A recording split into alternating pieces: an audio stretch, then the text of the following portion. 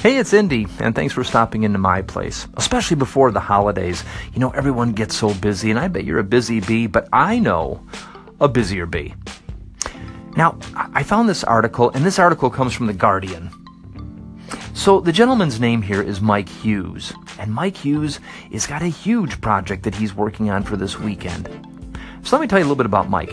He is a self-described daredevil. I'm not sure exactly what that means. Does that mean nobody else would describe him as a daredevil? I don't know. But he's a self-described daredevil, and he would jump cars, but he broke his back a couple of times, and after that decided to switch gears. So he decided to build rockets instead. Yeah, I'm paused. I'm still processing. Not quite the direction I would have hopped, but we may not be on the same train of thought. Anyway, so Mike Hughes, in his spare time, builds rockets. And he has apparently finished one that cost him $20,000. Well, 15,000 pounds, apparently, for him. And he has found he has scavenged all the parts to build his own rocket. His own steam-powered rocket. Yes. So, that's something that doesn't happen every day. And he's going to be taking off from California this weekend. And if you go to the Mike Hughes website, you'll be able to watch this all happen live, which I am sure that is the best thing on television this weekend. There's nothing that's even going to come close to this. So now you're thinking, well, there really is no logic at this point. But anyway, now you're thinking, so why? Why is he doing this? Well, here's why. Because Mike Hughes is part of the Flat Earth Society, and he is hell-bent on proving that the world is flat. And so he felt that if he could build his own rocket and soar into the sky, he would be able to prove for himself that it's flat. So now you're thinking, well, exactly how high was this rocket going to go? Well, he's going to soar to the incredible height of 1,800 feet. Well, yeah, it is a little higher than the Sears Tower, Willis Tower in Chicago.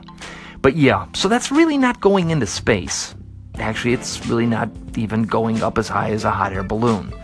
Not even close.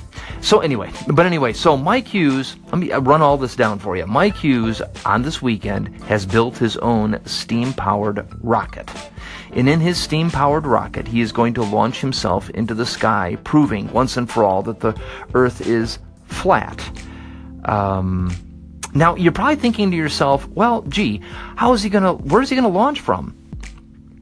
Well, he's got that calculated as well.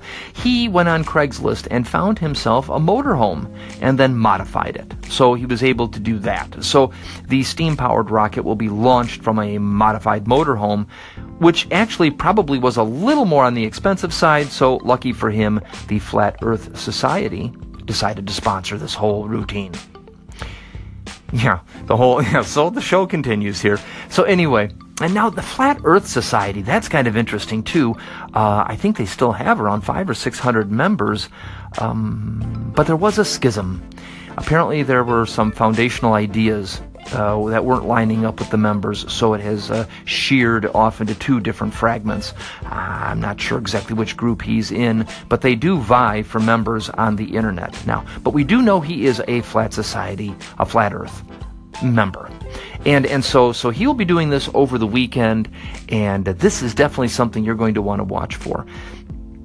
So anyway, if you want to follow up on this, you could use any of the keywords that I've given you, and it is in The Guardian as of this morning. And you're probably thinking, what more could he possibly do after this? Well, he's told us, because after he lands on the weekend, he is going to announce that he's running for governor of California. So if you think your weekend's busy, it's probably not as busy as Mike's.